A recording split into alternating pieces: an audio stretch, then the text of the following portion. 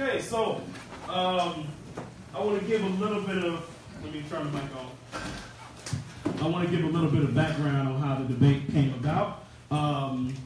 This is my buddy Juan right here. He basically gave me a call about a job and something like that. And I hear. About everything, and basically asked me, am I still a Hebrew Israelite? And I said, that don't change, right? So then after that, he went through some of the faiths that he has and some of the beliefs that he has, and said, hey, we can get down, we can sit down and talk about this. So that's what we're doing. So he said, you want to set up a debate? So we got it live on Facebook, we got it streaming, everything like that. Can somebody get a charger plugged up to my phone with the extension cord? Can you get that done? So yeah, the topics that we're going to be going over is the Trinity and salvation. So Dietrich, can you go through everything as far as how everything's going to be moderated so that we can keep it on a fair ground, everybody gets the same amount of time, so on and so forth. Yes, absolutely. And thank you, and welcome to the Church of Israel's Center and our debate. Start out with the introduction and presentation on the Trinity and nature of God by the Church of Israel. That will last for 15 minutes. Then we'll go into the rebuttal and presentation on the Trinity and nature of God by Metro Praise International. That will take approximately 15 minutes. Anything like that. So what we're going to do, we're going to go into the scriptures. Brother Antonio is going to lead it off for us. All right, first book we're going to go into is the book of John, chapter 4. John chapter 5. And we're going to pick it up at verse 39. John chapter 5 and 39.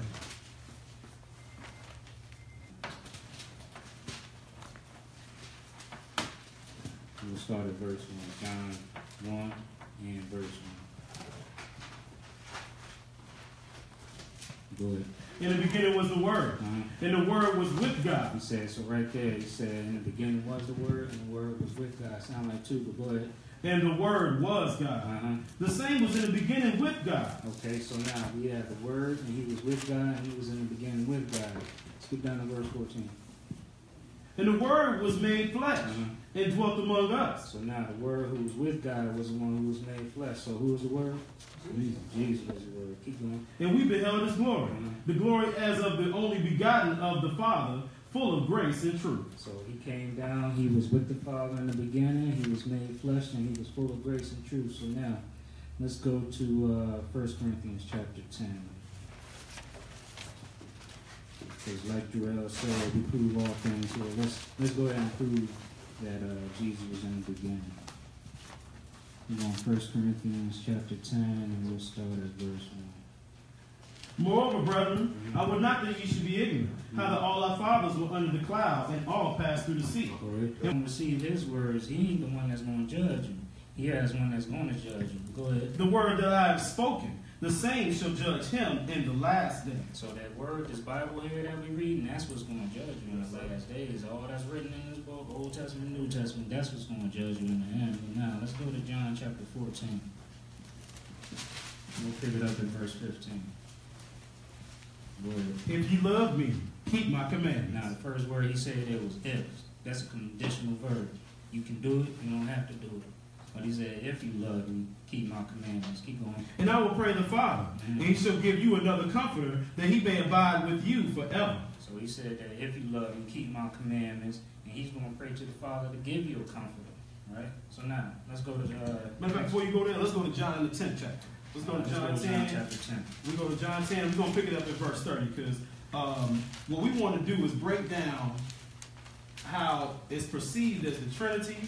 And you say, hey, it's all in one. It's all three in one. All of them are God. Is that what you guys believe? The Trinity. The Trinity, absolutely. Okay, so we're gonna read this thing. Let's go to John the 10th chapter and verse 30.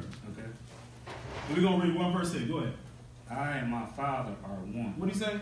He said, I and my Father. I and my Father. He ain't say I and my Father and the Holy Ghost. Now, you know what? I already know where we about to go with this thing. And let's read it. Let's read it all. Let's go to 1 John, the 5th chapter. Let's go to 1 John 5. We're going to start out from verse 1. Let's read this thing. Let's read this thing. When you get there, brother, go ahead.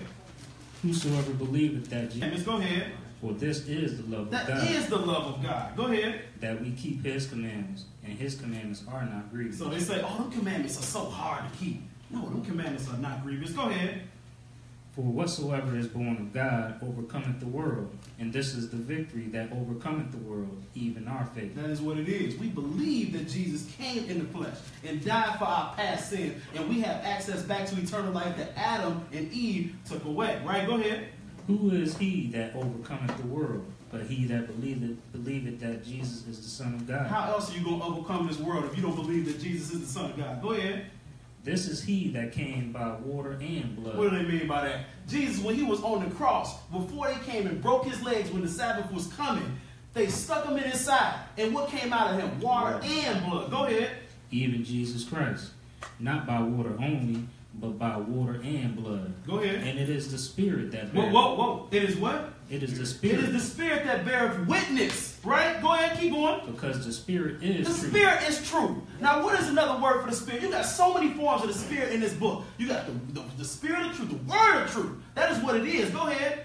For there are three that bear Now, record. read it in context. Go ahead. Say that again. For there are three that bear record in heaven. Go ahead. The Father, The the Father. Word, and the Holy Ghost. And these three are what? One. The fullness thereof of who? Jesus. Okay. While he's still here, I want you to go back to that. Okay. Let's go to Hebrews chapter 1. Hebrews 1. And we coming back to this. We coming back to that. Here's Because we going here is to put another differential between the Father, the Son, and his ministers. His holy ministers, the angels, so to speak. Where we start, verse 1. You can start at verse 1 when you get it. God, who at sundry times and in divers manners spake in times past unto the Father by the prophets, hath in these last days spoken unto us by his Son. By his what? By his Son. Was he? So the Holy Ghost, is it considered an angel as well? All right, let's keep going. As he hath by inheritance obtained a more excellent name than they. It was the equal with them.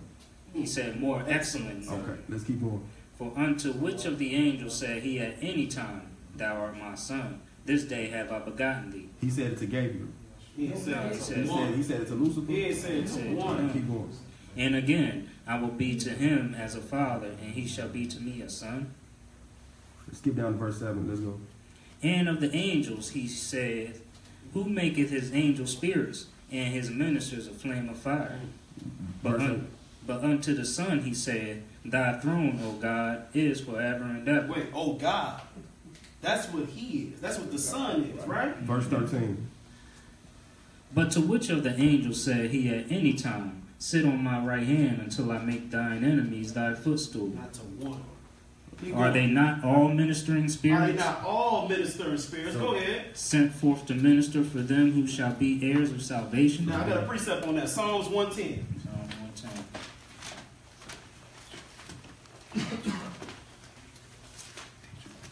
Because we're gonna find out if this was actually ever said. Check this out. Psalms, the 110th chapter. And we're gonna pick it up at verse 1. Verse 1. The Go Lord ahead. said unto my Lord, Wait, that's 2. He said, the Lord said unto my Lord. Go ahead. Sit thou at my right Didn't hand. we just read that in the New Testament? Yes, Didn't we just sir. read that? We just read that. Read it again. Read the whole verse again. The Lord said unto my Lord, That's what he said. Keep going. Sit thou at my right hand until I make thine enemies thy footstool. That's what he said. He said, look, sit down on my right hand till I make thy enemies thy footstool. He said, this is what we're going to get going. Check this out. I got a precept on that. Isaiah the 9th chapter. Let's go to Isaiah 9. Because like I said, we prove all things. They say, if you're going to have your ministry, you better make full proof of that ministry.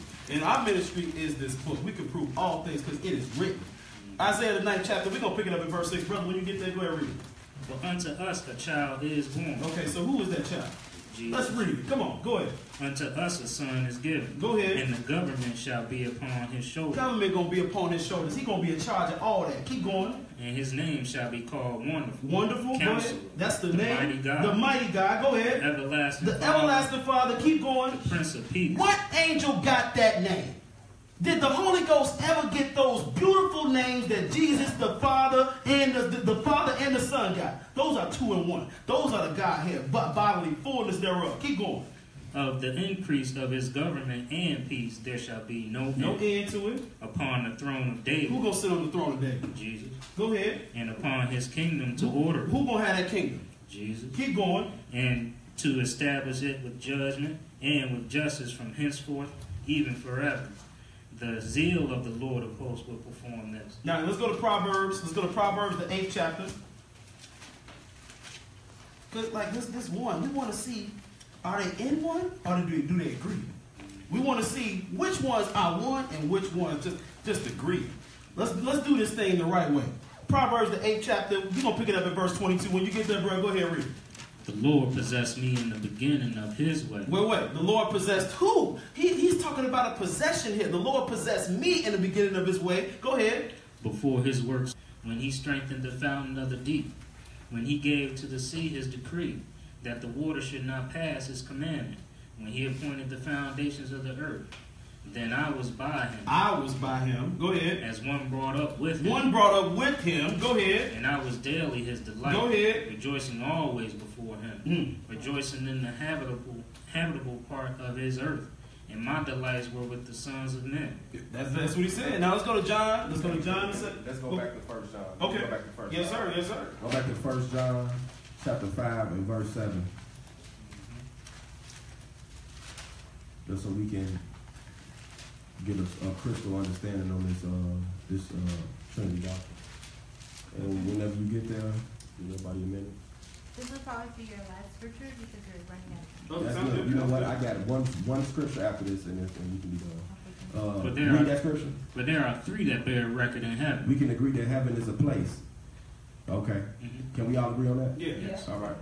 The Father, the Word, and the Holy Ghost. And these three are one. Okay, so we can agree that the Father, the Holy Ghost, and the Word are on the same accord, spiritually, correct? That's right.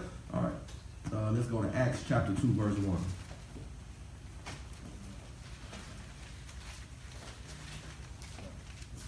When you get it, go ahead and read, and we're going to let them read on. And Give them the same thing we got. We are one. Okay, so yeah, we're going to hear now the rebuttal from the Metro Praise International.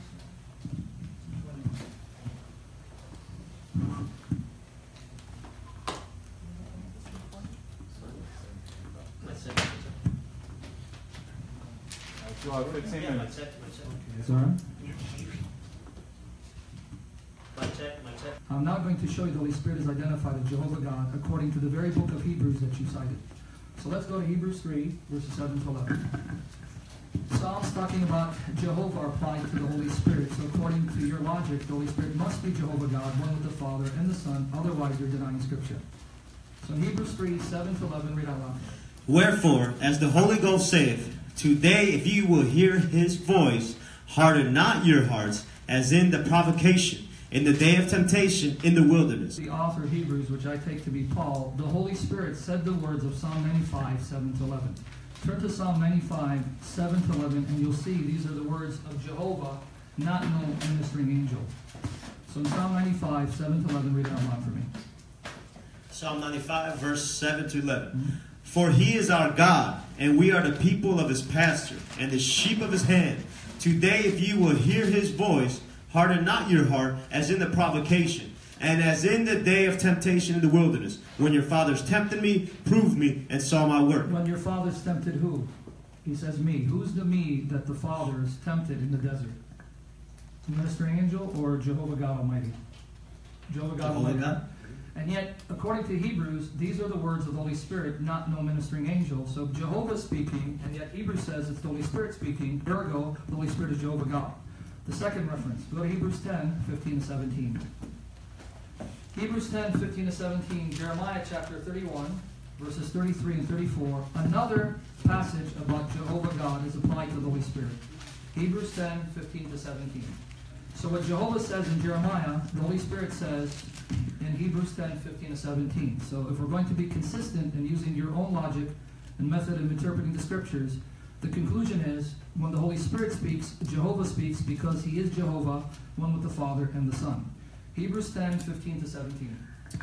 Whereof the Holy Ghost also is a witness to us. For after that he had said before, this is the covenant that I will make with them after those days, saith the Lord. I will put my laws into their hearts, and in their minds will I write them. And their sins and iniquities will I remember no more. Now, the text is quite clear, because I know we all want to honor the Scriptures and honor God, not tap dance around the plain reading of the text. Yes, sir. The author just said, these are the words that the Holy Spirit uttered, but go to Jeremiah 31, 33, 34. The one who uttered these words were no ministering angel. In those days, saith the Lord, I will put my law in their inward parts, and write it in their hearts, and will be their God, and they shall be my people. And they shall teach no more every man his neighbor, and every man his brother, saying, Know the Lord, for they shall all know me, from the least of them unto the greatest of them, saith the Lord, for I will forgive their iniquity, and I will remember their sin no more. Hebrews is not the only writing that takes the words of Jehovah and attributes it to the Holy Spirit. Let's go to Acts 28, 25 to 27 to see what does Paul say in regards to the words of Isaiah chapter 6, verses 9 to 10. In Acts 28, 25 to 27, Paul quotes the words of Isaiah chapter 6, verses 9 to 10, words spoken by Jehovah God Almighty, and Paul says those words were spoken by the Holy Spirit nonetheless. Acts 28, 25 to 27. And when they agreed not amongst themselves, they departed. After that Paul had spoken one word, well, you shall not see and not perceive. For the heart of this people is waxed gross, and their ears are dull of hearing, and their eyes have they closed, lest they should see with their eyes, and hear with their ears, and understand with their heart, and should be converted, and I should heal them. I should heal them. In the context, who's the I that would heal them? Holy Ghost. The Holy Ghost, right? But go to Isaiah 6 and see who uttered these words. Isaiah chapter 6, in fact, the entire chapter is a powerful witness to the fact that the Holy Spirit is Jehovah God who speaks, not some created angelic being like Gabriel. But we'll pick it up for the sake of time in Isaiah 6. Let's read verses 8 to 10 to see who spoke those words to and through Isaiah to the nation of Israel. Isaiah 6, verses 8 to 10. Also I heard the voice of the Lord, saying, Whom shall I send, and who will go for us? The voice of who? The Lord. Not Gabriel, not Michael, right? The Lord. All right, keep going. Then said I, Here am I, send me. And he said, Go and tell this people, Hear ye indeed, but understand not. Sound familiar? Aren't those the very words that Paul just ascribed to the Holy Spirit in Acts 28, 25 to 27? Right. And yet, according to Paul, those words that Isaiah says was spoken to him by Jehovah was actually the Holy Spirit. What else do you need to be convinced that the Holy Spirit is no creature but God Almighty, one with the Father and the Son? And that they are one. And you had said from the very beginning, you didn't see the Holy Spirit. In the beginning, God created the heavens and the earth, and the Spirit was over the deep. That is the beginning that John is referencing. Psalm 104, 29, 30. I love you, brother. I love you. Psalm 104, 29, 30. Let's see that the Holy Spirit is the Creator God, which again will throw a monkey wrench in your belief that He's a ministering angel, because according to Scripture, Jehovah alone created all things and rejuvenates the entire earth, which is a work of God, not no created spirit being. But it gets more clear in Job 33, verse 4. Who created man, according to Job 33, verse 4? Go to Job 33, verse 4. The Spirit of God hath made me. That's got to be a typo, because the Spirit is a ministering angel, right? And ministering angels do not create, only God creates. But according to Job, the Spirit of God hath made me, and the breath of the Almighty gives me life. Now this poses a problem, because according to Isaiah 44, 24, Jehovah alone creates all things. For the Spirit to create, and only Jehovah creates, the Spirit must be Jehovah, otherwise you have a contradiction in your Bible. Isaiah 44, 24.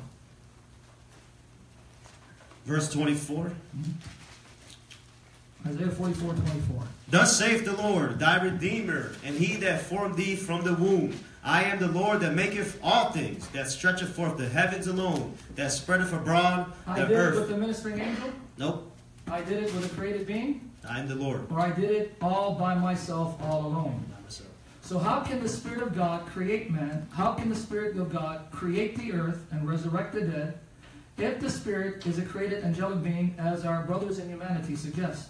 They have a contradiction, not us. That's why we're Trinitarians, right? Amen. Okay, so now again, finish it again. Are That- you ready? Oh, it's a little Okay, bit then left. go to Job 9:8. Job 9, verse 8. Job 9, verse 8. So I don't need to establish the deity of the Father and Son.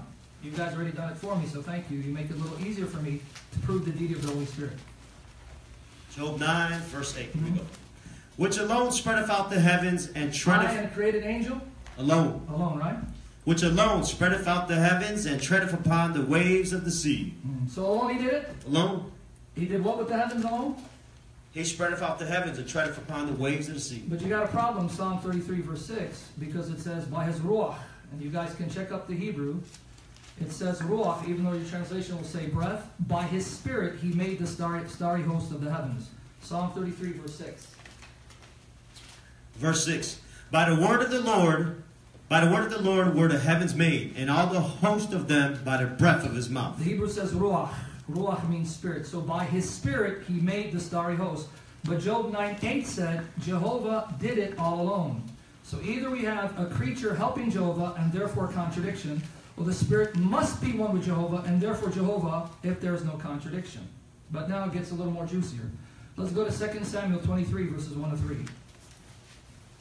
2 Samuel 23 verses 1 to 3. Now these be the last words of David. David, the son of Jesse, said, and the man who was raised up on high, the anointed of the God of Jacob, and the sweet psalmist of Israel, said, the Spirit of the Lord spake by me, and his So word. clearly it's the Spirit of the Lord speaking, right? Amen. Spirit Okay, of so the I Lord. just want you to make sure it says the Spirit is speaking, and then go ahead. The Spirit of the Lord spake by me, and his word was in my tongue. Whose word? His word is the Holy Spirit. Okay, now keep reading. The God of Israel said, the rock of Now that's Israel. got to be a contradiction. Because I was just told the Spirit is a ministering angel, and it's his word on David's tongue. But David said, when the Spirit spoke, it was the God of Israel speaking. I don't think you get any clearer that the Spirit is the God of Israel who speaks through the servants of God. Finish it. The God of Israel said, the rock of Israel spake to me. He that ruleth over men must be just, ruling in the fear of God. Now go to Isaiah 40, verse 13, to see that the Holy Spirit possesses the omni-attributes of God. Attributes that only God possesses and no creature can possess. Isaiah 40, verse 13. All right, Isaiah 40, verse 13. Who hath directed the Spirit of the Lord, or being his counselor hath taught him? Who has directed, meaning counsel, taught the Spirit of the Lord? Answer, no one. Can anyone teach the Spirit of the Lord? No, because you can't teach someone who's omniscient anything. He knows everything already. But only God is omniscient and needs no one to teach him. So how can the Spirit be a created angel if he's omniscient and there's no one who's able to instruct him in any sense of the word? If he's a creature, you have a problem because a creature shares in God's omniscience. Now let's go to John 14 and 16 to 17. John 14, 16 to 17. And I will pray the Father, and he shall give you another comforter, that he may abide with you forever.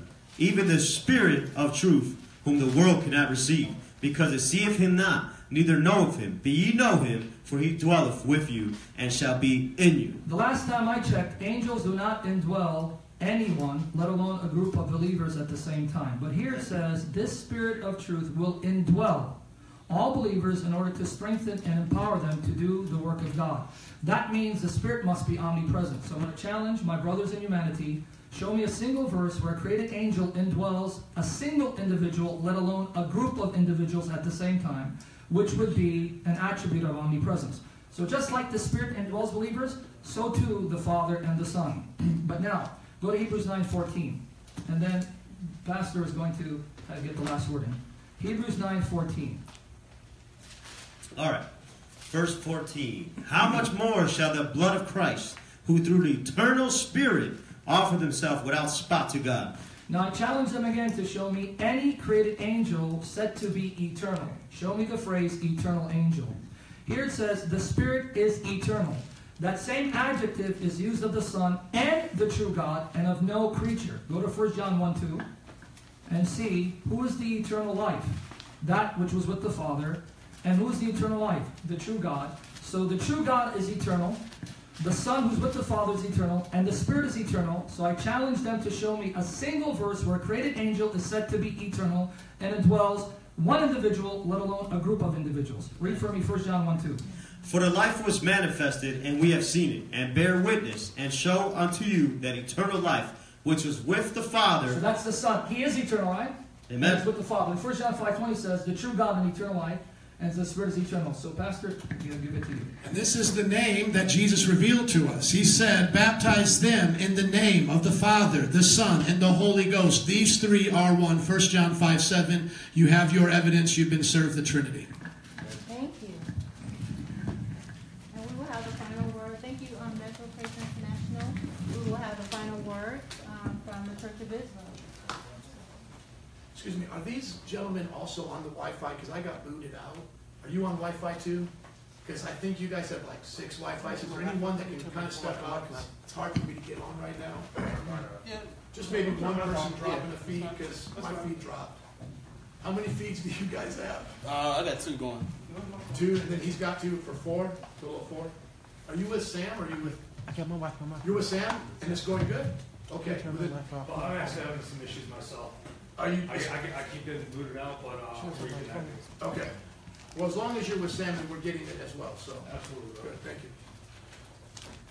You ready? Okay, so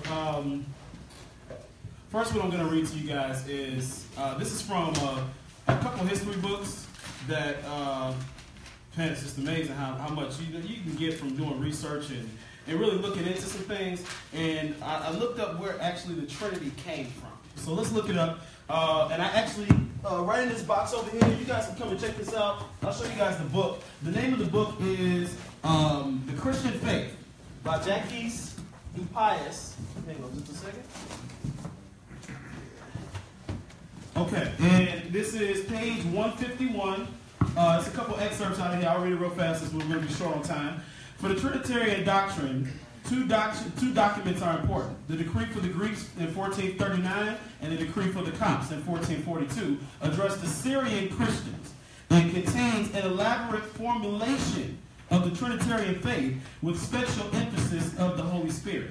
Now, what's funny about this in the book, it actually says, and you guys can come and read this after the debate, the word Trinity never is said in the Bible.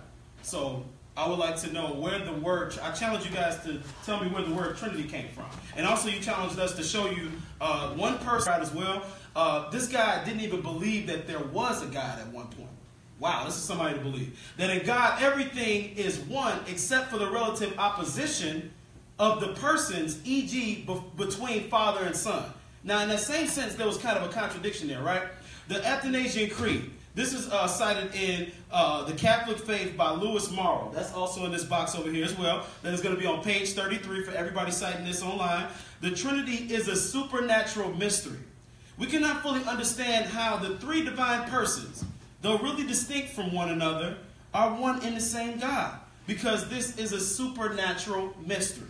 Now, we're going to definitely touch on the fact of you saying there's no excerpt in the Bible with spirits being inside of a person. Let's go to Mark, the 5th chapter. Let's go to Mark 5. Let's go to Mark 5. And when he was come out of the ship, immediately there met him out of the tombs a man with an unclean spirit. Unclean spirit? Keep going, keep going, keep He going. had his dwelling among the tombs, and no man could bind him. Go ahead. No, not with chains, because that he had been often bound with fetters and chains. Go ahead. And the chains had been plucked asunder by him, and the fetters broken in pieces. Neither could any man tame him. So this dude was wild. So they couldn't even chain this guy. He was going crazy all the time and breaking out of the chain, so they couldn't even bind this guy. Go ahead. And always, night and day, he was in the mountains and in the tombs, crying and cutting himself with stones. So this guy is going crazy. He's in the mountains, cutting himself with stones, crying out, and being by the tombs, all that, right? Keep going. But when he saw Jesus afar off, he ran and worshipped him. Okay, so when he saw Jesus. Now, and we're gonna touch on salvation. I was going to say this for this, but we're going to learn something on the way to learning something. Go ahead. And cried with a loud voice. So, okay, so the scriptures say that if you call upon the name of Jesus and believe that he is the only begotten Son, you shall be saved, right? What did this person do? Go ahead. You keep going. What have I to do with thee, Jesus? Whoa, he confessing his name. Keep going. Thou Son of the Most High God. Whoa, keep going. I adjure thee by God, that thou torment me not. Now, keep on going. For he said unto him, Come out of the man, thou unclean spirit. Come out of that man, that unclean spirit. Now watch what this spirit say back to him.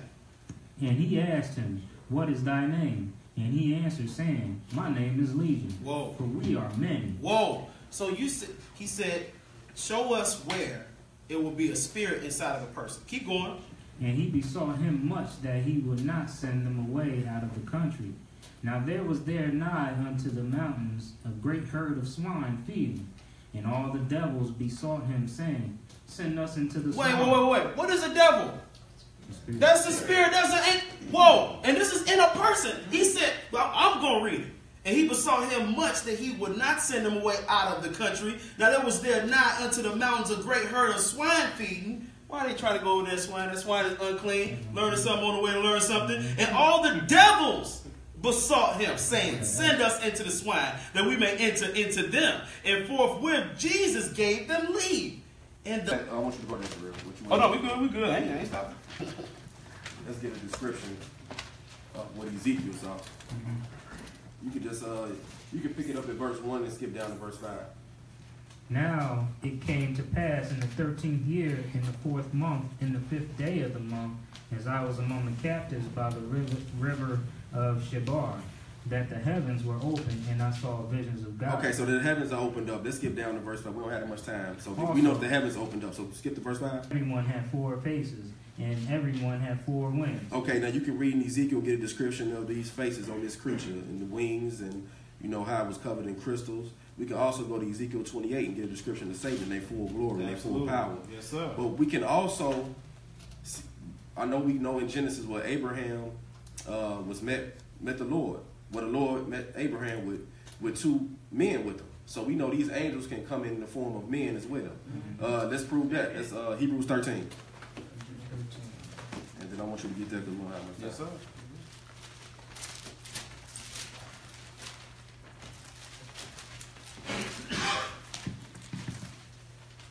13 what? 13:1 and 1 and 2. Let brotherly love continue. Be not forgetful to entertain strangers. So you strangers, you know, strangers are strangers. We know what strangers are. Go ahead. For thereby some have entertained angels unaware. So that means we entertain these creatures in human form. I don't believe anyone is sick to see one of them in their full glory, their full power. I would like to hit one more scripture, and then Jarrell, your scripture, you're going to be quick. Yep. Let's just go to 2 Kings 19 and 35. And see what one of these holy ghosts can do. 2 Kings what, brother? 19 and 35. 19 and 35. When you get it, read it. And it came to pass that night that the angel of the Lord went out and smote in the camp of the Assyrians 185,000. The Lord did it himself. He sent an angel to take care of his business. Right. I read you. And when they arose early in the morning, behold, they were all dead corpses. Okay, let's go to 1 Corinthians. Let's go to 1 Corinthians 1, and we're going to pick it up at verse 24. Brother, when you get there, go ahead and read it. 1 Corinthians 1 and 24. Yes, sir.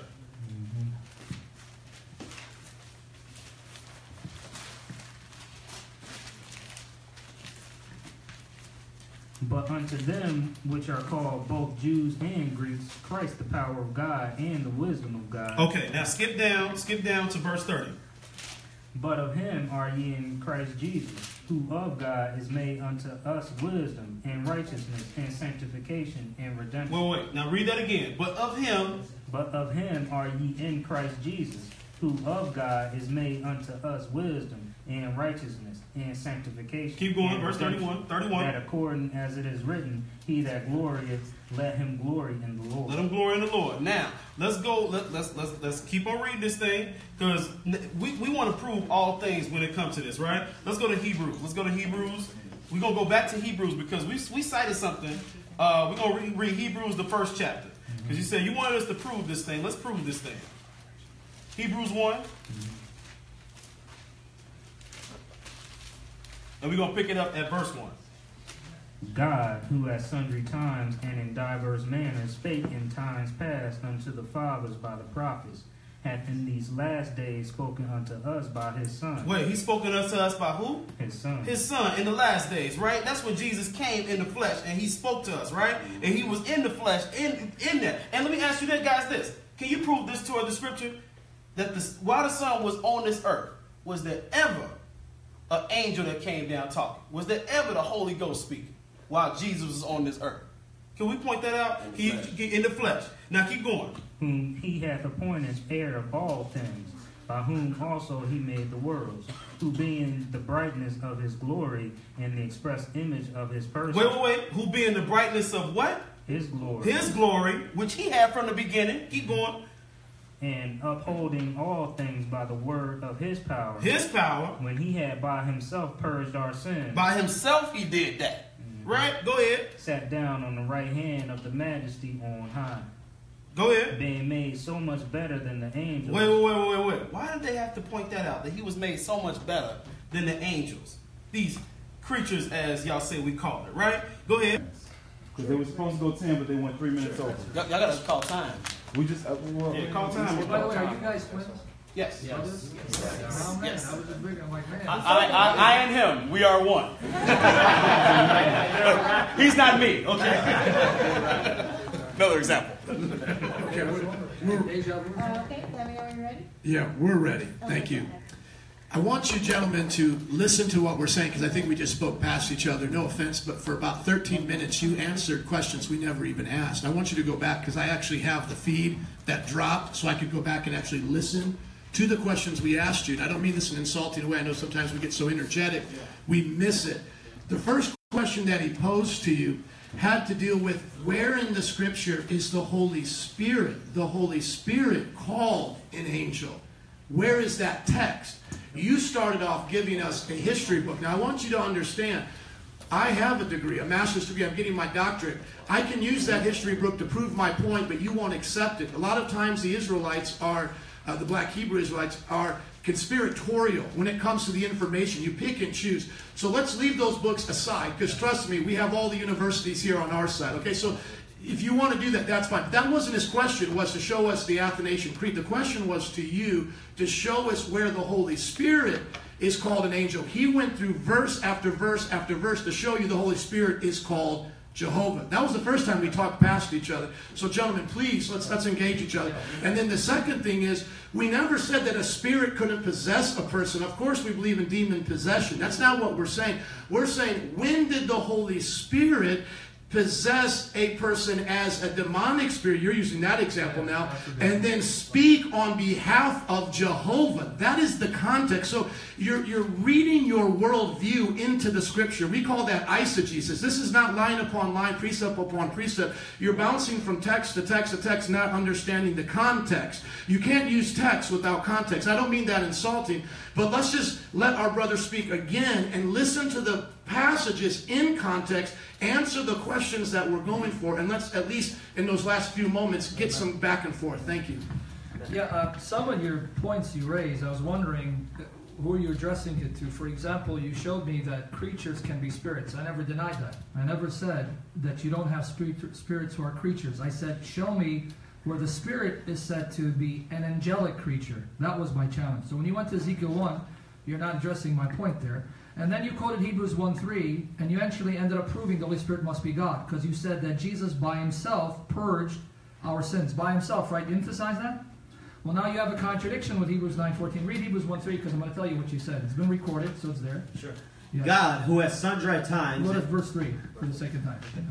Read it. Who being the brightness of his glory and the express image of his person, and upholding all things by the word of his power, when he had by himself... And you said, by himself. You even emphasized that. Well, either you have a contradiction, or now you're going to have to admit the Holy Spirit is one with Jesus. Because Hebrews 9:14 says, when Jesus did it, he did it through the eternal Spirit. So by himself means all alone. Then either you have a contradiction, or the Spirit has to be one with Jesus for him to do it by himself. So welcome to the wonderful world of the Trinity. Read Hebrews 9:14 for my brethren. How much more shall the blood of Christ, who through the eternal Spirit offered himself... How did he do it?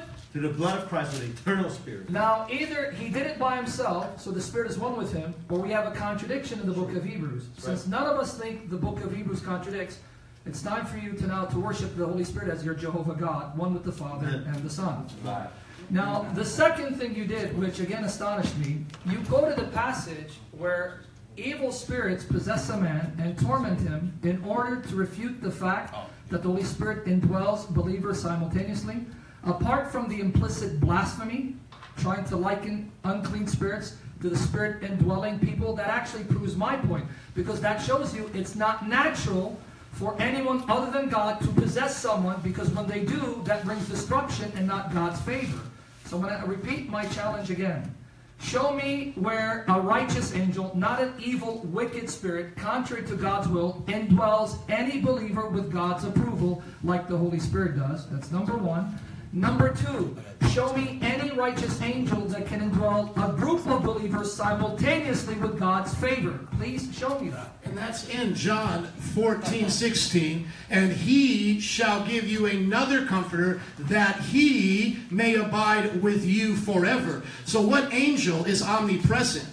Are you saying this angel is omnipresent? The demons you were talking about had to be multiplied demons inside of a single person. It wasn't one tormenting them, not one demon inside of many people. The Holy Spirit is one spirit inside of many people. Amen. Please answer the questions we're setting up before you today. I think you maybe are used to debating those who are not as well prepared as us. We're used to your arguments. We defend the deity of the Holy Spirit actually in the same way you defend the deity of Jesus, one being with the Father. We showed you their same attributes in creation, in speaking the word, in salvation. We showed you that they're given oneness in the name, one name, Jehovah. In Matthew 28:19 and 20, we showed you in 1 John 5:7, the proper translation is these three bear witness, they are one. We showed you in creation that in the beginning was the Word, and the Word was with God, and we know that's the Word, Jesus with the Father. And then we see in Genesis 1:1, the Spirit was over the face of the deep. They have never been separate. They have been eternal. They are not of the same person. They are three separate persons, but one being, one divine essence, one God. Deuteronomy 6:4. He's getting excited. Deuteronomy 6:4. Hear, O Israel, the Lord thy God is one. Achad. Your Bitarianism, the two, is a false belief of pagan deity. That is a belief that has been handed down through other pagans like Jehovah's Witnesses and so forth. Saying that the Trinity is pagan, you'll never find a doctrine anywhere in history where there is three separate co-equal persons sharing one divine nature. That is not a triad of Babylon. That is not a triad of Hinduism with Brahma, Vishnu, and Shiva. This is a unique doctrine that was revealed by the Holy Spirit. I know you're passionate, you're excited. Praise the Lord. The fire of the Spirit.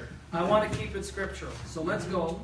Now, again, I challenge you to show me where any created angelic being is said to be eternal. We gave you a passage, Hebrews 9:14. It says, through the eternal Spirit. The word eternal is only used of God, such as in 1 John 1:2, where it says, the eternal life with the Father, we have beheld him. That's the Son. In 1 John 5:20, we are told, this is the true God and eternal life. So show me where the adjective eternal is used for a mere created angelic being, as it's used for the Spirit. I also showed you the Spirit is the creator, sustainer of creation. According to Scripture, Jehovah alone creates. For the Spirit to create, either he's Jehovah or you have a contradiction. You never answer that. Isaiah 40 verse 13, we are told that no one can instruct or teach or guide the Spirit because he's omniscient. Show me where a created angelic being is said to be omniscient like the Spirit is. Read Isaiah 40:13 one more time, if you don't mind. Gotcha. So none of the points we raised, the pastor and I, have been refuted. So this is why when he said, let's go to Ezekiel 1, here are creatures that are spirits, I never said that spirits are not created. I said the Holy Spirit is never said to be created. The Holy Spirit is said to be eternal. Can you show me where Gabriel is said to be eternal? Can you show me where Michael is said to be eternal? Can you show me an angel who is not the angel of God, by the way, which again surprised me that you would cite the angel of God.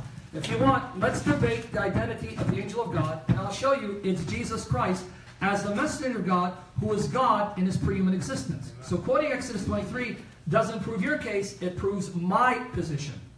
I'm asking for the evidence where a created angelic being is said to be eternal, and where the Spirit is said to be a ministering angel. I haven't seen the evidence. And that's interesting, as he said, you went to history books, but you started the debate by saying, search the Scriptures. All I've been doing is giving you Scriptures, and you gave me historical references. So let's stick with the Scriptures, because the Scriptures are God-breathed, not those fallible, uninspired historical references. Read for me Isaiah 40, verse 13. Who hath directed the Spirit? Who hath directed the Spirit of the Lord, or being his counselor, hath taught him? So, what is the implication? that the Spirit of the Lord is God. So you don't need to teach the Spirit anything, because how can you teach someone who knows everything something he already knows? Now, can they show that said about a created angelic spirit being? Now, I have more to say, but in reality, you haven't rebutted anything. So now, Pastor, if you want to say anything, because I mean, really, they didn't rebut anything. So I guess this part of the debate has been won. The Holy Spirit is your God, so you need to bow to Him and worship Him as one with the Father and the Son. Amen. And I want you to understand what I'm saying, gentlemen, is that we love you and care about you, okay? So we don't want the truthfulness before us. So when you look at the writings of Scripture, you have to have a holistic system that works together. And so let's just go back to some of these passages that I think we're missing each other on. When we say the eternal Spirit, how do you think an angel can be eternal like God is eternal? Let's just stop and think about that. God is eternal as an attribute. An angel is a created being. It is not eternal. We can have an eternal life moving forward, but we had a beginning and existence. God's omni-attribute, all-powerful, all-knowing, and everywhere, it's based in his internality, his eternality. You have to see in the Bible an angel that can do everything an eternal God can do, which is a divine attribute. So let me just make this very clear. You have not done better than pagans. You've actually introduced more pagan deities into your belief system. So not only have you deified this angel, but you are also now required to worship this angel and give it the same honor that you would give the Holy Spirit, because the name of God is the only name that can be worshipped. And we went to Isaiah chapter 40. He created the world alone, and Job said by the Spirit he did that, and you see that in Genesis 1. So you now have to bow down to your Creator, an angel. Welcome to Jehovah's Witnesses. That's what they believe about Jesus, a second created God that they have to worship. Another thing that you've done, not getting away from paganism, but reintroducing it, is you've introduced confusion into the Godhead or the God nature. When we say that God became flesh and manifested among us in 1 Timothy 3:16, we don't mean that's the Father. We mean that's the Son. Go back to John 1:1. In the beginning was the Word, and the Word was with God. Proston theon in the Greek. He was facing God. And then in the next part, he was God. Not the God he was facing, but he is God in nature as the Father is God. That's why when you go down to John 1:18, it says, no one has ever seen God, but God, the one and only Son, who is at the Father's right hand, has made it known to us. So either you have a contradiction about seeing the Father, or you acknowledge that it's Jesus that we've seen. And in that same sense, what I would say is the hiddenness of the Holy Spirit through the pillar of fire by night, the cloud by day, the Holy Spirit coming upon as the Ruach of the prophets. This was hidden. It was a mystery, and Jesus reveals him fully at his baptism and then at his resurrection when he breathes upon them and said, receive ye the Holy Spirit in John chapter 20. He did not say receive an angel. It was receiving the third person that he had already described in the Great Commission of the Father, Son, and the Holy Spirit. Did you want to add a last thing for the minute we have here? Actually, no. So you're doing good. Shalom. Thank you. Okay, we're good? So let's figure out how we get the doctrine of salvation. Let's go to Revelation 1:1. One scripture, verse 1. The revelation of Jesus Christ, which God gave unto him, to show unto his servants things which must shortly come to pass. And he sent and signified it by his angel unto his servant John. Okay, so John is a Jew. He's an Israelite, and he was sent by an angel. Let's go to Psalms 147, chapter 147, verse 19. We're going to read verse 19 and verse 20, so we can locate what's going on.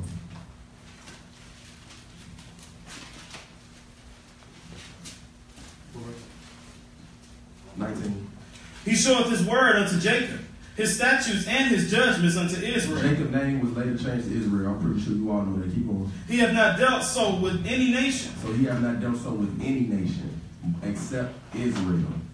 And as for his judgments, they have not known them. Praise ye the Lord. So we can't go to Italians that has not been taught by a Jew to learn anything that has to do with this Bible. It has to come directly from a Jew. That is set in stone. That's in here. It's in your book too. Are you finished with that? Yep. Let's go to 1 Peter chapter 2.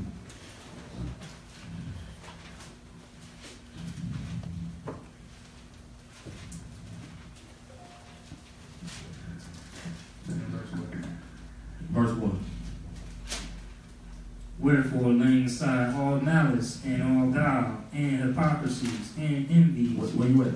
1 Peter, chapter 1. Oh, chapter 1. Elect according to the foreknowledge of God the Father. Go to verse 1. Pick it up at verse 1. Peter, an apostle of Jesus There Christ. we go. Okay. To the strangers scattered throughout Pontus, Galatia, Cappadocia, Asia, and Bithynia. So Peter's a Jew? Yes, sir. All right, keep going. Elect according to the foreknowledge of God the Father, through the sanctification of the Spirit, unto obedience and sprinkling of the blood of Jesus Christ. Grace unto you, and peace be multiplied. Last words coming from there, brother. Keep going. Blessed be the God and Father of our Lord Jesus Christ, which according to his abundant mercy hath begotten us again unto a lively hope by the resurrection of Jesus Christ from the dead, Keep on. to an inheritance incorruptible and undefiled, and that fadeth not away, reserved in heaven for you. So now, let me just jump in there because he says he begotten us again to a lively hope. So it ain't no once saved, always saved. You hope to get salvation, and that's through the blood of Jesus Christ. Let me jump in. Give me Romans 10 and verse 1. And when you get there, brother, go ahead. We about to jump into this salvation the real way. Let's do this. Romans 10 and verse 1. Go ahead. My heart's desire and prayer to God for Israel is that they might be saved. Wait, so his prayer to God for Israel is that they might be saved. He's going to tell you why. Go ahead. For I bear them record that they have a zeal of God, but not according to knowledge. So they have a zeal of God. They are passionate about serving their God, but it is not according to knowledge. Keep going. For they being ignorant of God's righteousness and going about to establish their own righteousness. Wait. They being ignorant of God's righteousness, which is the real way that you're supposed to get salvation, and they going about to establish their own righteousness, saying, oh, you're going to get salvation this way. Keep going. Have not submitted themselves unto the righteousness of God. Now keep going. For Christ is the end of the law for righteousness to everyone that believes. True statement. Keep going. For Moses describeth the righteousness which is of the law, that the man which doeth these things shall live by them. Keep going. But the righteousness which is of faith speaketh on this wise, say not in thine heart, who shall ascend into heaven? That is to bring Christ down from heaven. So he said, look, it ain't going to be no excuse. He said, look, it's not what you saying in your heart, who shall ascend into heaven? You're going to get Christ down from above. Keep going. Or who shall descend into the deep? That is to bring up Christ again from the dead. Go ahead. But what saith it? What saith it? The word is nigh thee. The word is nigh thee. So it is no way where you cannot get around this word. Right? Keep going. Even in thy mouth. It's in thy mouth. And in thy heart. That is the word of faith, which we preach. Now keep going. That if thou shalt confess with thy mouth the Lord Jesus, and shalt believe in thine heart that God hath raised him from the dead, thou shalt be saved. Now, skip down to verse 13. For whosoever shall call upon the name of the Lord shall be saved. Keep going. How then shall they call on him in whom they have not believed? That's a good question, right? Keep going. And how shall they believe in him of whom they have not heard? So how they going to call on him which they have not believed, and how should they believe in him of whom they have not heard? Keep going. And how shall they hear without a preacher? How they going to hear without their right preacher? Keep going. And how shall they preach except they be sent? So now, how you know he's sent? Because the preacher of the Lord is going to tell you, keep his laws, statutes, and commandments. That is correct. That is how you get salvation. Revelation 22nd chapter. Revelation 22 and verse 14. Go ahead. Blessed are they that do his commandments, that they may have right to the tree of life. Who is the tree of life? Jesus. But back up to back to verse 12. Let's see what it says real quick. And behold, I come quickly, and my reward is with me. Has anybody got that reward yet? No, sir. Is anybody that ever died, come out of that grave and went to heaven? No, sir. And if we are in agreement on that, I'm good. But if you say your salvation is now, why would the book say he that endure to the end, the same shall be saved? Because let's look at something. Let's go to Joel 2nd chapter. Joel 2.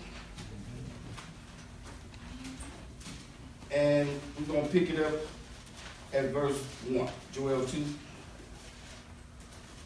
and verse 1. When you get into it.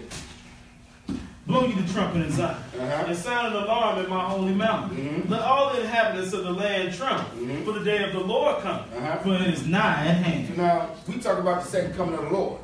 That day is not came yet. Okay, go ahead. A day of darkness and of gloominess, a day of clouds and of thick darkness, as the morning spread upon the mountains, a great people and a strong, there have not been ever the like, neither shall be any more after it, even to the years of many generations. Now, has this happened yet? No. We know that's future. Okay, skip down to verse 11. Verse 10. The earth shall quake before them. The heavens shall tremble. The sun and the moon shall be dark. And the stars shall withdraw their shine. And the Lord shall utter his voice before his army. For his camp is very great. For he is strong that executeth his word. For the day of the Lord is great and very terrible. And who can abide it? So now, who can abide that day? Those that keep his commandments. Because if you're not keeping the Lord's commandments, you are his enemy. That's right. And let's see what happened to his enemy. Skip down to verse 30. And I will show wonders in the heavens and in the earth, blood and fire and pillars of smoke. The sun shall be turned into darkness, and the moon into blood, before the great and terrible day of the Lord come. And it shall come to pass that whosoever shall call on the name of the Lord shall be delivered. Wait a minute now. You got to call his name when? At the end of the time. Because that's what he say. He that shall endure to the end shall be saved. But if you don't do what he say do, he going to tell some people, hey, they're going to come to him and say, have we get all these wonderful works in your name? You know what he's going to say? Depart from me, you workers of iniquity. What is iniquity? Sin. That's right. What is sin? I got a transgression of the law. 1 John 3 and 4. So that's the biblical. Let's get the biblical definition of sin, because that shouldn't even be an issue in any debate when it comes to the Bible. But apparently it is, because most people think the Holy Ghost gonna guide them to do everything that they do, and all they gotta do is follow what the Lord say. And breaking a commandment is not a problem. First John 3 and verse 4. 3, verse 4. Whosoever committeth sin transgresseth also the law. For sin is the transgression of the law. Wait a minute, that ain't nailed to the cross? So if a person can say, I am not a sinner because I don't have no law, then what is the transgression of the law? Sin. And if you are transgressing, you ain't got nothing to say to the Lord when he comes, because you're going to get judged just like in a court of law, you get judged on what? The law on the books. And right? And in the first chapter, it say, verse 4, it say, he that saith, I know him, and keepeth not his commandments is a liar, and the truth is not in him. So now, if somebody's telling you the truth, that person been sent. If somebody's not telling you the truth, they are not sent from the Lord God of Israel. That's right. God of his Bible. And I got a precept on that. Let's go to Acts, the 2nd chapter. Let's go to Acts 2, and we're going to pick it up at verse 19. Get right to it. And I will show wonders in heaven above, and signs in the earth beneath, blood and fire and vapor of smoke. We just read that, didn't we? And the sun shall be turned into darkness, and the moon into blood, before that great and notable day of the Lord comes. So that day is coming. Go ahead. And watch what happened on that day. Go ahead. And it shall come to pass that whosoever shall call on the name of the Lord shall be saved. Wait a minute, I got saved back in 2010. We talking future, right? And we talking about a set time when the Lord gonna save his people, because that's what his name means, Savior. And when he come, he will save those that do his will. And let's clear up one thing. We heard you say black Hebrew Israelites. Black is color. We are the children of Israel. We are the lost tribes of Israel. We have not located the tribes until the Lord come and redeem us. And we're not the Israelite group that say only Israel going to make salvation. That's not the case. Isaiah 56 in verse 6. We want to get there. Salvation is for anyone who grab a hold to the covenant, not just for us. We just the teachers of it. We supposed to be an example, but we are not. We are hidden prison houses. We are the first killed. We are the last hired, first fired. We on the bottom of the totem pole. We the bottom feeders because we did not hearken to the voice of the Lord. Isaiah 56 verse 6. Also the sons of the stranger that join themselves to the Lord. The sons of the strangers, anybody outside the nation of Israel, Africans, Hamites, whatever they want to say. I know you guys been dealing with some folks. We ain't them. We truth keepers up in here. Keep going. To serve him and to love the name of the Lord, to be his servants, everyone that keepeth the Sabbath from polluting. They keep his what? They keep the Sabbath. They keep Sunday. They keep the Sabbath. The first day of the week. The seventh day, the Sabbath. And taketh hold of my covenant. Keep going. Did you finish it? Even them will I bring into my holy mountain. Even them, he gonna bring them well. To my holy mountain, and make them joyful in my house of prayer. Their burnt offerings and their sacrifices shall be accepted upon mine altar. For mine house shall be called an house of prayer for all people. Some people. All people. So we're not affiliated with the black Hebrew Israelites. That's not us. This is the Church of Israel. I got a precept on that. Give me Ezekiel 18. Ezekiel 18, and we're going to pick it up at verse 4. We'll get there, going to read. Behold, all souls are mine. As the soul of the Father, so also the soul of the Son is mine. The soul that sinneth, it shall die. So the soul that sinneth, it shall die. So we're talking about that soul, that one, the soul, the sin, the Father ain't going to be responsible for the sins of the Son. The Son ain't going to be responsible for the sins of the Father. How you going to get in that kingdom? You have to follow the law, statutes, and commandments. Give me 1 Peter 4 and verse 15.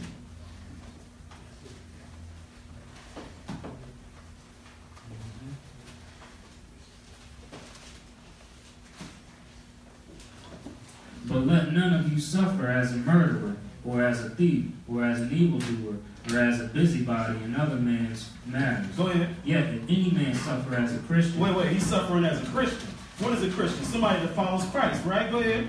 Let him not be ashamed. That's something you should not be ashamed about. Go ahead. Let him glorify God on this behalf. Go ahead. For the time has come that judgment must begin at the house of God. Wait. It started at the house of God? It started in the church. Go ahead. And if it first began at us... If it first began at us, we're supposed to be the ones that's really following this thing, right? If it first began at us, go ahead. What shall the end be of them that obey not the gospel of God? Ain't that something? So that's the question we pose to you guys. We don't know what your beliefs is on salvation, but we pose that question to you and keep going. Go ahead. And if the righteous scarcely be saved, where shall the ungodly and the sinner appear? But now let's look at something else. Let's go to John the 6th chapter and see when this salvation is going to come. So make sure everybody know when it's coming, because we read about the last days when the Lord return. He's going to deliver his people. Okay, John 6, and we're going to pick it up at verse 38. For I come down from heaven, not to do mine own will, but the will of him that sent me. And this is the Father's will which hath sent me, that all of which he hath given me I should lose nothing, but should raise it up at the last day. And when is it going to be raised? Last day. That's the day of your salvation. Everybody that's ever been in the grave still in the grave. That's why we don't understand why people go to cemeteries and talk to the ground. Because the dead know nothing. Okay, that's the next verse. And this is the will of him that sent me, that everyone which seeth the Son and believeth on him may have everlasting life, and I will raise him up at the last day. Skip down to verse 44. No man can come to me except the Father which has sent me draw him, and I will raise him up at the last day. Now, how are you drawn to the Lord? By his word, right? It's the word that begets you. And when you are begotten by the word, you change. And you change your lifestyle. You start keeping what? Commandments. Just that simple, okay? Skip down to, what's the next one? 54? Whoso eateth my flesh and drinketh my blood hath eternal life, and I will raise him up at the last day. Ain't that something? Well, let's see what else with that eternal life. Skip down to verse 63. Okay, we got time. Now we're on to Metro Praise International. We're not going to go any more than 15 minutes. And then within y'all choice, if y'all want to do a cross-examination, we can do that. Or we can do the final words for each side. No, we'll do the You want to do the final words and then we go cross-examination? Yeah, Okay. All right. All right, we ready? 1, 2. Microphone is on. Is it on? It is on. Get a light. Okay, it's on. 1, 2. Okay. All right, so we believe in Ephesians chapter 2, verse 8, you are saved by grace through faith, not of works, lest any man should boast. So we do not believe we are saved by anything other than faith in Jesus Christ. And then it says in Ephesians 2:10 that you are the workmanship or handiwork of God, created, past tense, in Christ Jesus to do good works. What do you have first? A birth or a child learn arithmetic. You can only have the birth first, then the child learns arithmetic. You have to be born again first to do good works. You have to be saved and recreated.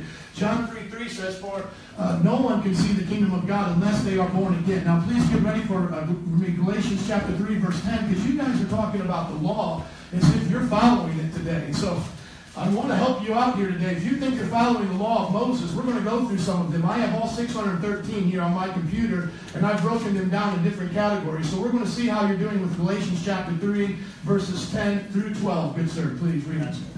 For as many as are the works of the law are under the curse. If they're under the works of the law, what are they under? The curse. So if someone here says they're under the works of the law, what are they under? The curse. Okay, for it is written. For it is written, cursed is everyone that continueth not in all things which are written in the book of the law to them. Cursed is how many? All. Cursed is how many? All. Everyone. Everyone that continueth not in how many things? All things. How many things? All things. So everyone who does not continueth in all things which are written in the book of the law to do them. Verse 11. But that no man is justified. How many men are justified by the book of the law? How many? No man. No man.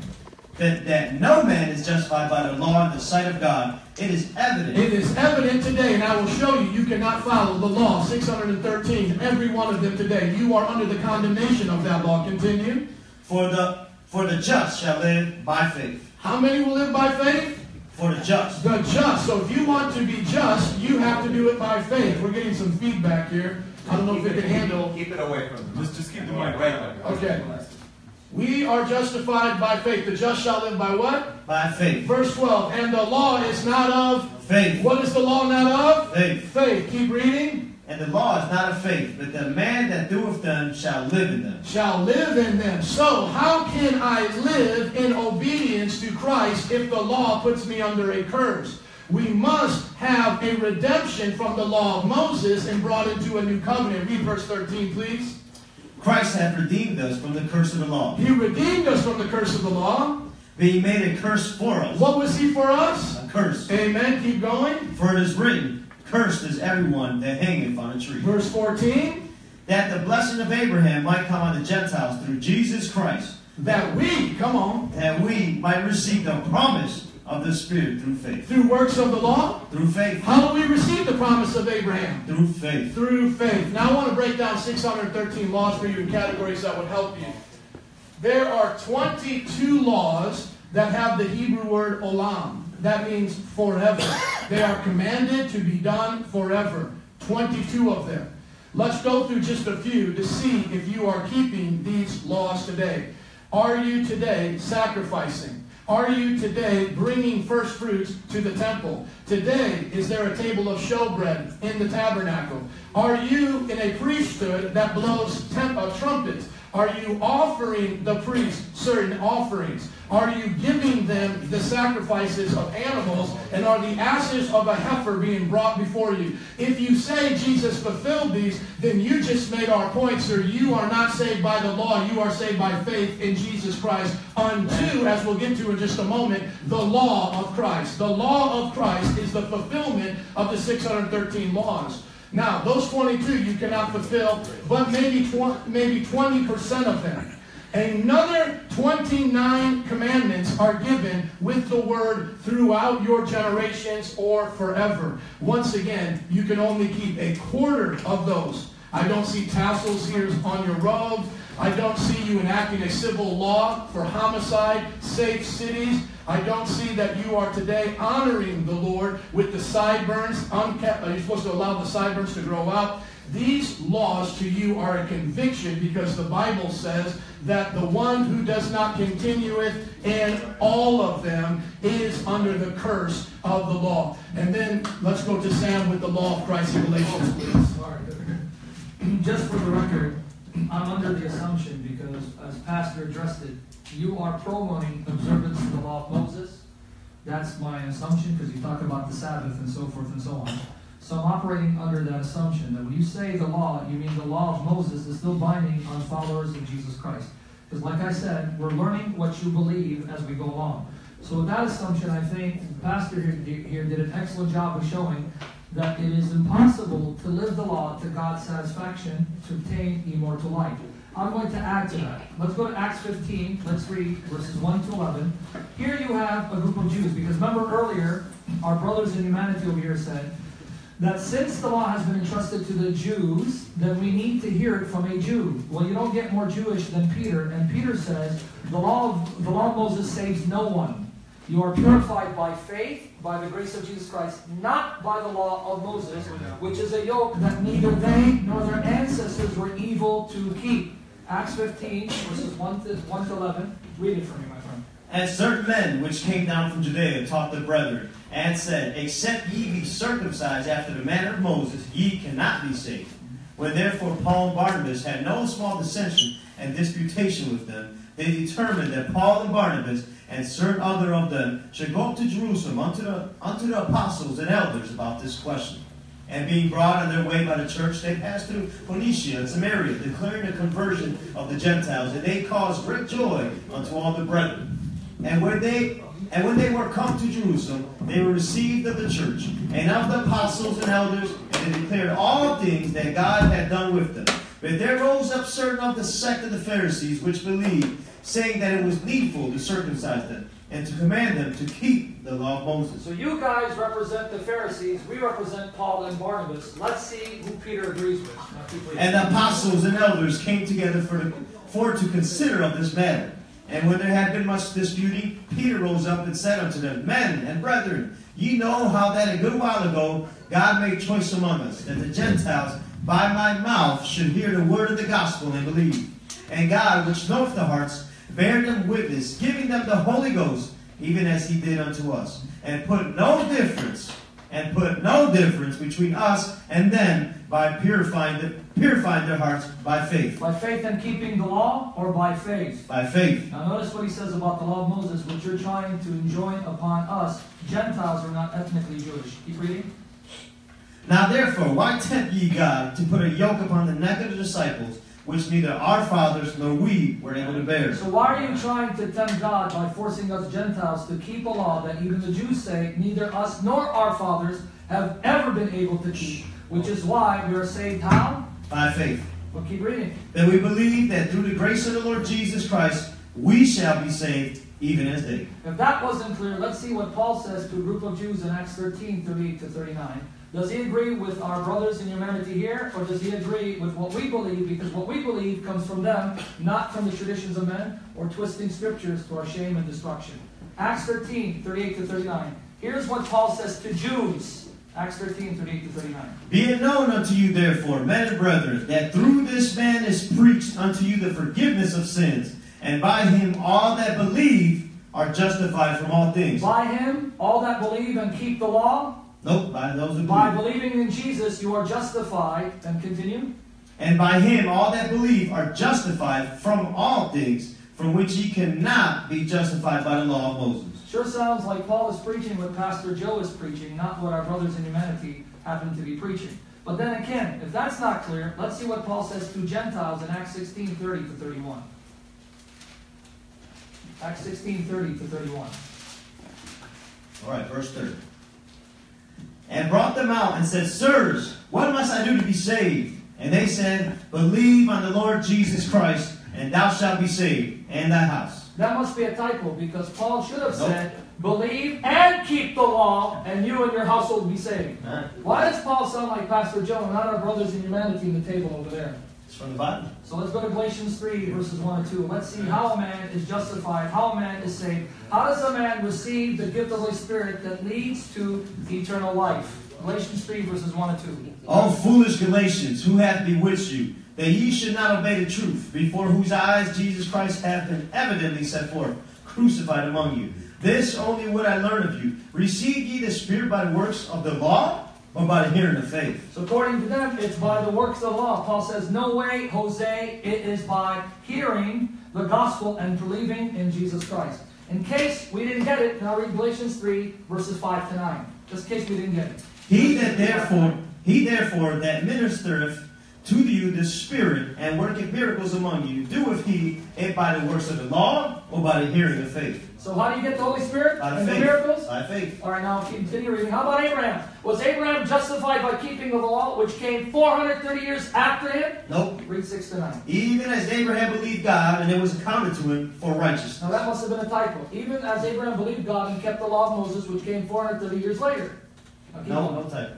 All right, keep going. Know ye therefore that they which are of faith, the same are the children of Abraham.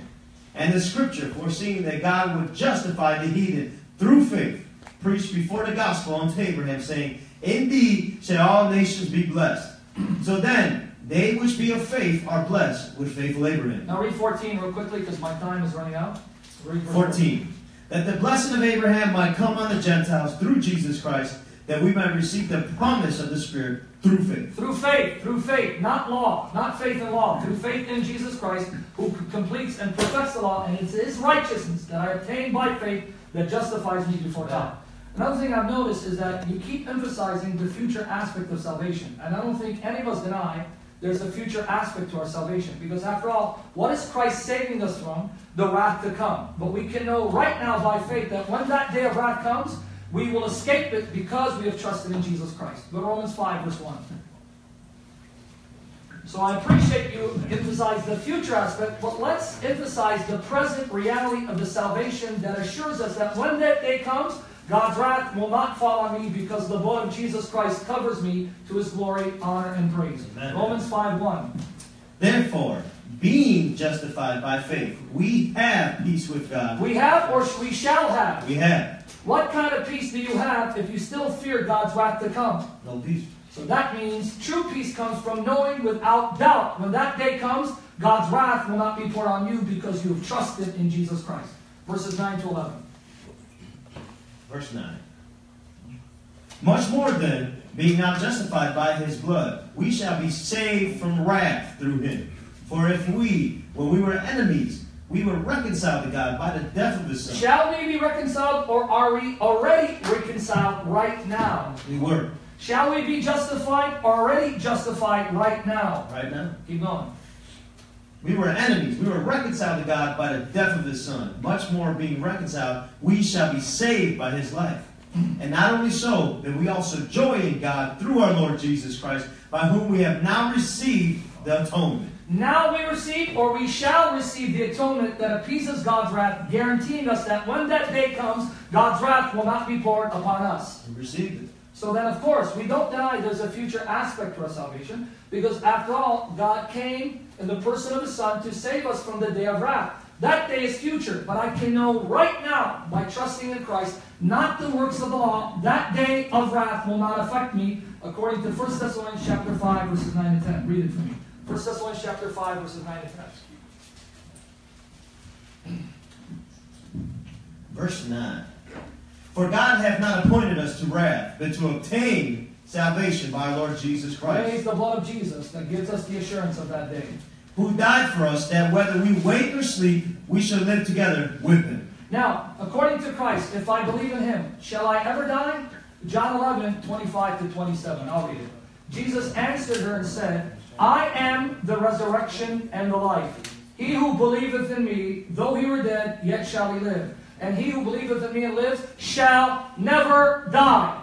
But according to you, someone who believes in Christ can die if he fails to observe the law of God according to his satisfaction. So your gospel is a different gospel from the one preached by Jesus in John 11, 25 to 27. Pastor, I'll give it to you. Yes, and so we clearly state what the law of Christ is. You think we're lawless? No, we're under the law of Christ. Romans 10:4 says, For Christ is the end of the law for righteousness to everyone that believeth. The law is believe in Christ and obey Him. And that is the law of Christ in Galatians 6:3. For if a man thinketh himself to be something he is nothing, he deceives himself. In so doing, fulfill the law of Christ. I'm sorry, our clock was a little different than that. No, Thank you. Y'all got 25 seconds. It's okay. 20 seconds. She got eager. Okay, so are we going to do the cross-examination then? Let's spend the 10 minutes and do the open up. Yes, I think they respond with time, we respond, they cross. Yep. Okay. Thank All you. right. So final words. I guess. Let me go first. Let me go first to James 1, first chapter 1.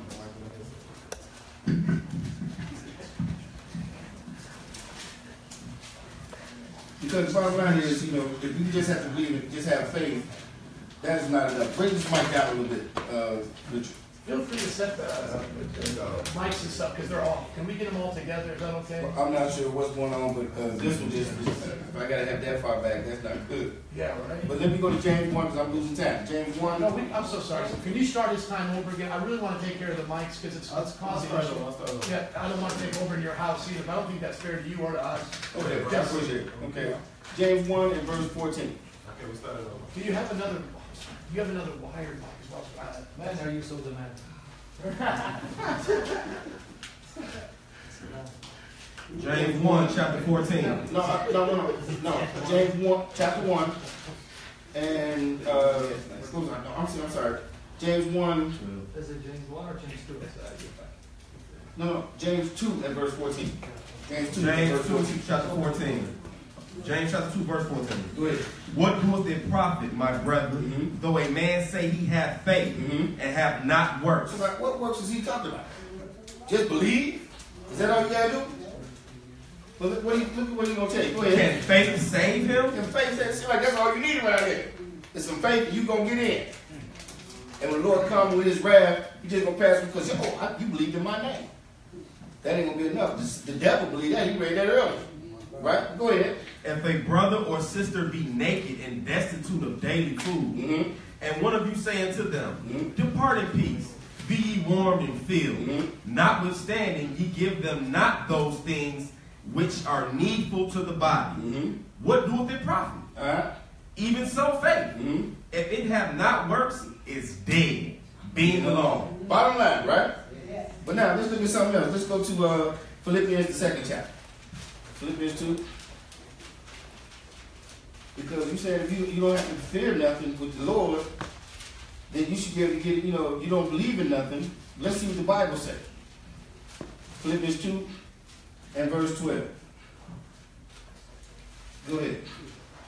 Wherefore, my beloved, as ye have always obeyed. Always what? Obeyed. Okay, go ahead. Not as in my presence only, but now much more in my absence. Work out your own salvation with fear and trembling. Whoa.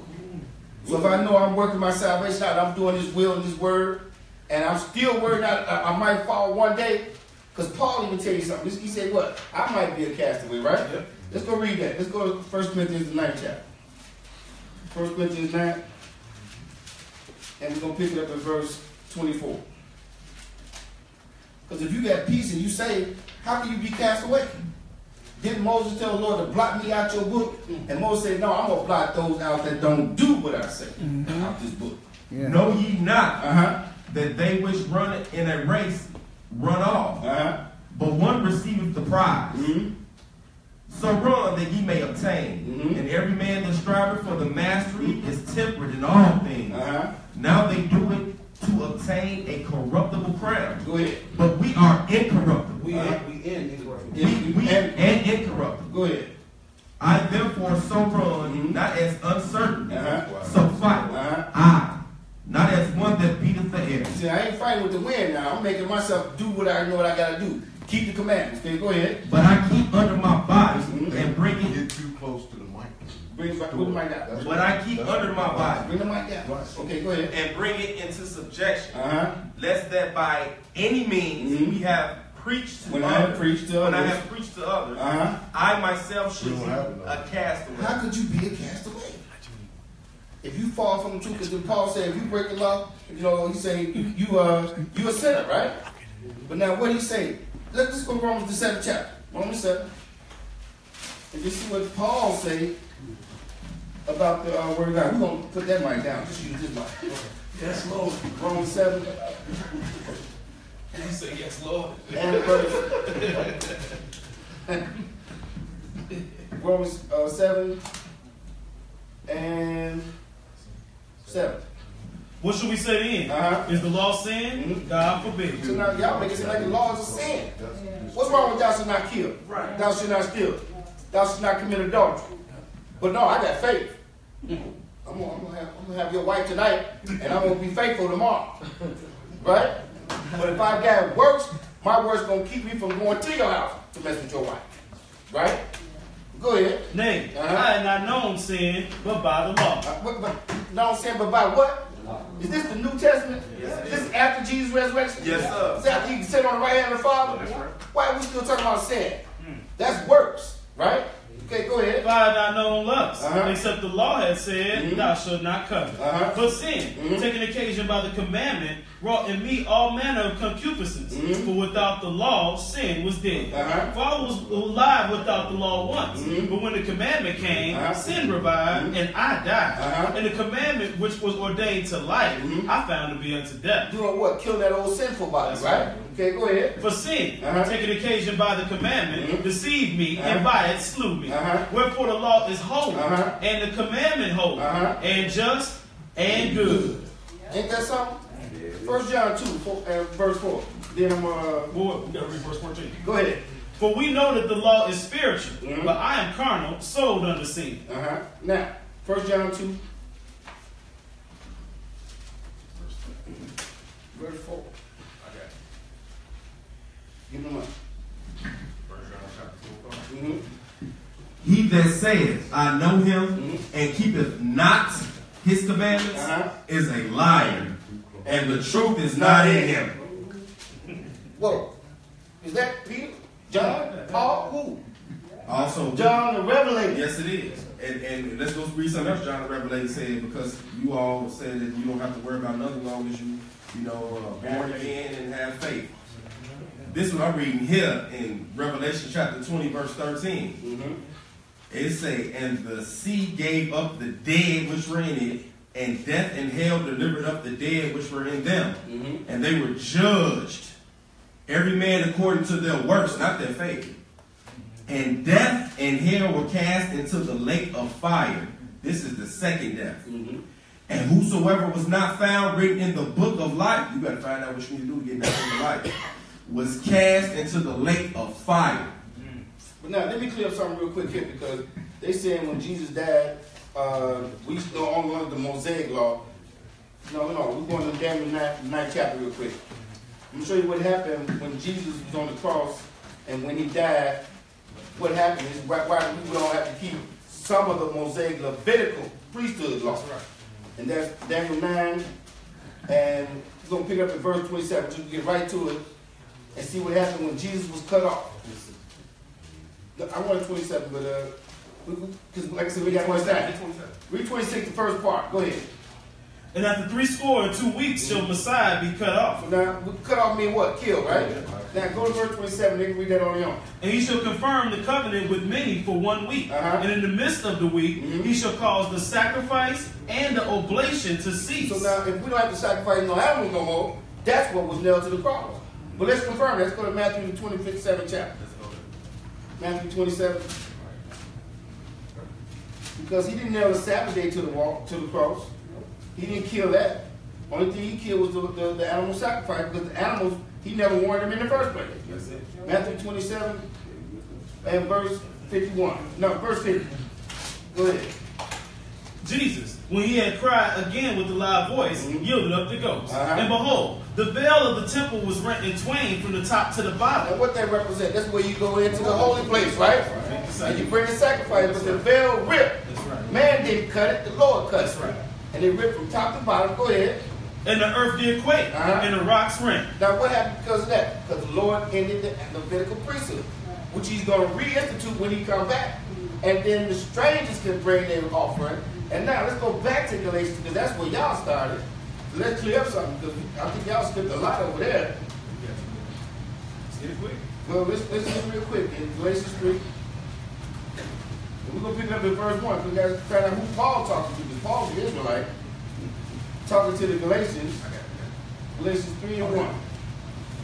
Go ahead. O foolish Galatians, who hath bewitched you, that ye should not obey the truth, before whose eyes Jesus Christ hath been evidently set forth, crucified among you. Go ahead. This only would I learn of you. Receive ye the Spirit by the works of the law, or by the hearing of faith. Now what law is he talking about? We got to find out, because he ain't talking about all the law. He's going to talk about the works of the law. Okay, go ahead. Are ye so foolish, having begun in the Spirit? Are ye now made perfect by the flesh? Now you talking about something with the flesh, right? Yes, sir. So what are you talking about? Animal sacrifices. They want to still keep the sacrifice. But Jesus ended that. We just read that, right? Now, skip down to the part where you just skipped over. He said because it was added because of transgression, right? So what commandments was added because of transgression? Sacrificial law. That's right. Right? So now, we don't have, let's read verse 18. Go ahead. For if the inheritance be of the law, it is no more promise. So if animal sacrifice to save you, it is no more promise because you got to have faith. Okay, go ahead. But God gave it to Abraham by promise. What he said, do what I say and walk before me perfect. Right? Go ahead. Wherefore then serveth the law. It was added because of transgression. Now, was the Ten Commandments added because of transgression? No. It was in the beginning. Because the Lord told us, remember the Sabbath day. The Lord gave them laws to Moses. Exactly. Time. Okay. Thank you. That was so far. That was very clear. Thank you. Okay. You got the mic too? I need one or two. Choose the one. So he's going to read turn it on. Mic turn it on. You can just read nice and loud. Yeah. All right. Well, to be quite honest, every passage you quoted out of context and or misinterpreted, and even misrepresented what we taught. For example, we're going to have fun right now. We're going to all laugh together. It shocked me you read Romans 7 and you didn't even finish Romans 7 because in Romans 7 Paul says, because of sin, it's impossible for him to do the law to God's satisfaction. Now let's see what happens when we read those passages in context so we can all have a good laugh. Go to Romans chapter 7, let's read 7 to 25. So thank you for making my case for me by going to passages which you misquoted. Now we're going to quote them in context. Romans chapter 7.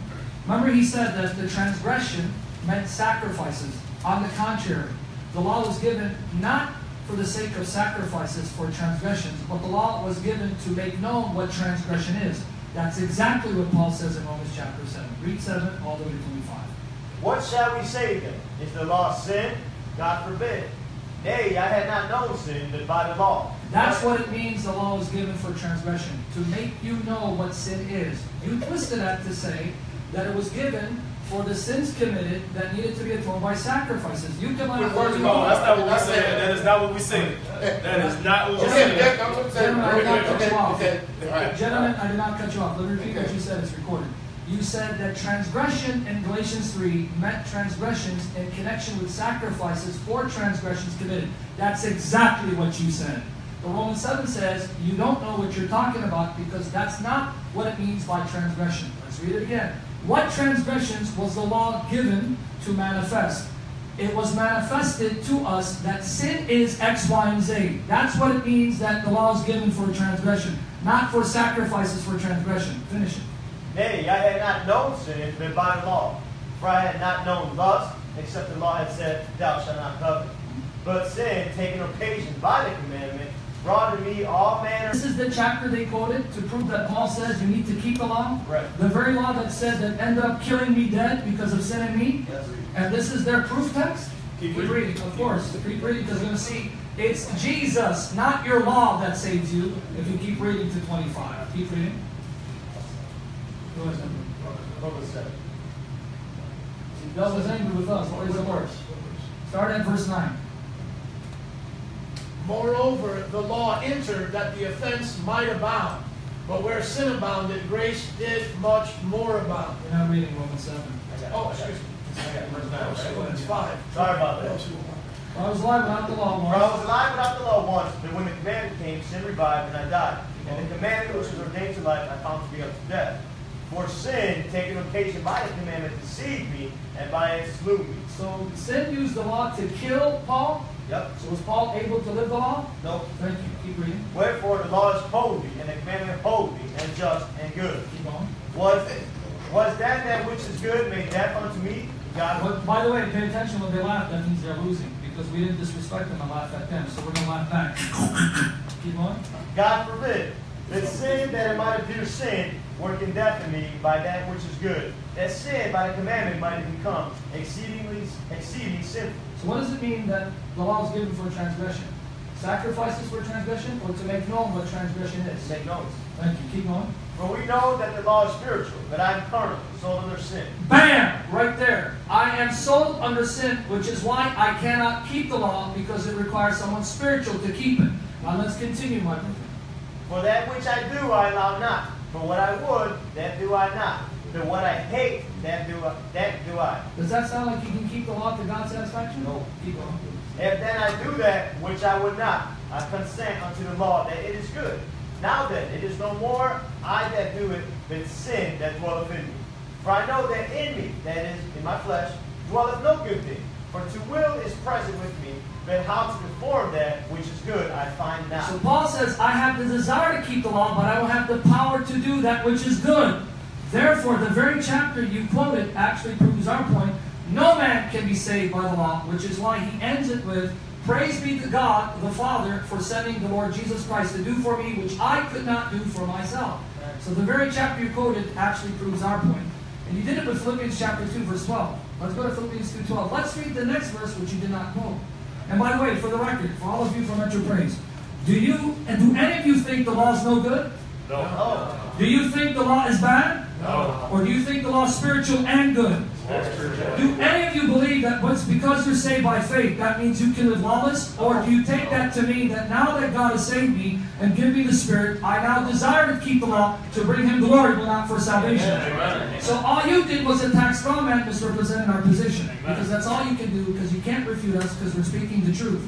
Philippians chapter 2, verses 12 to 13. Wherefore, my beloved, as ye have always obeyed, not as in my presence only, but now much more in my absence, work out your own salvation. Does it say work for your salvation? No. That's how you misread it. Working out is not the same as working for. Working out means make manifest that which is already in you, the salvation of God. Because God has saved me, that will be manifested in a transformed life. But let's see how He does it. Let's continue 13, which you did not read. For it is God which worketh in you, both to will and to do of His good. BAM! If you're born of the Spirit, who then puts the desire in you to want to live that holy life and give you the power to do it? Lord. So why did our friend here not quote verse 13? He stopped at verse 12. And then he did the same thing with James 2. I'm here astonished how you quote so many passages out of context. Let's go back and see what James' point is in context, not taking one or two verses out of context.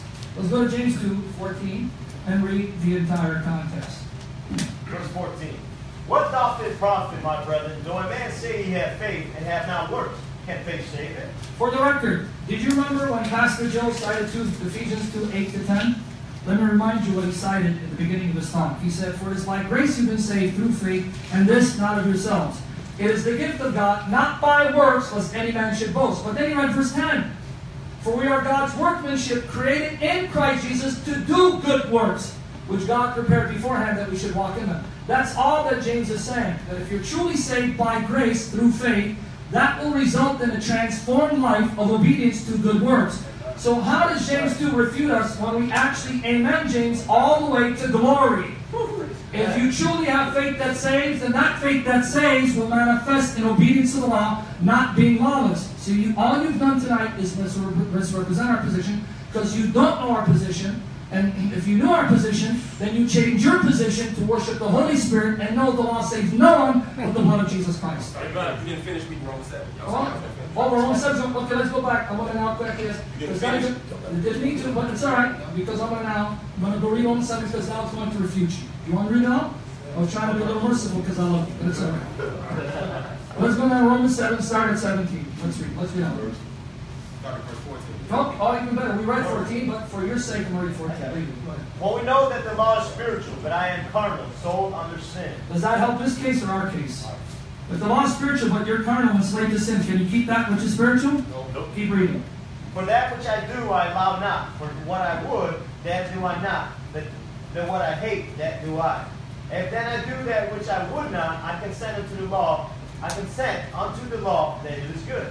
Now then, it is no more I that do it, but sin that dwelleth in me. For I know that in me, that is, in my flesh, dwelleth no good thing. For to will is present with me, but how to perform that which is good I find not. For the good that I would, I do not. But the evil which I would not, that I do. So does that help this case or our case? Keep reading, don't stop. Just let us finish it, because I want to see 8:3 what the good news is. Now if I do that, I would not. It is no more I that do it, but sin that dwelleth in me. I find that in law, that when I would do good, evil is present with me. For I delight in the law of God after the inward man, that I see another law in my members, warring against the law of my mind and bringing me into captivity. If you're taken captive, how are you free to do the law to God's satisfaction? None. Anyone of you read all of this, right? Keep reading. And bring me into captivity to the law of sin which is in my members. O wretched man that I am, who shall deliver me from the body of this death? I thank God through Jesus Christ our Lord. Bam! It's Jesus Christ our Lord that saves me, not the law. So read Romans 8:3 so we can end it because we got 30 seconds. Keep reading. 8:3. For what the law could not do, in that it was weak through the flesh, God sending his own Son in the likeness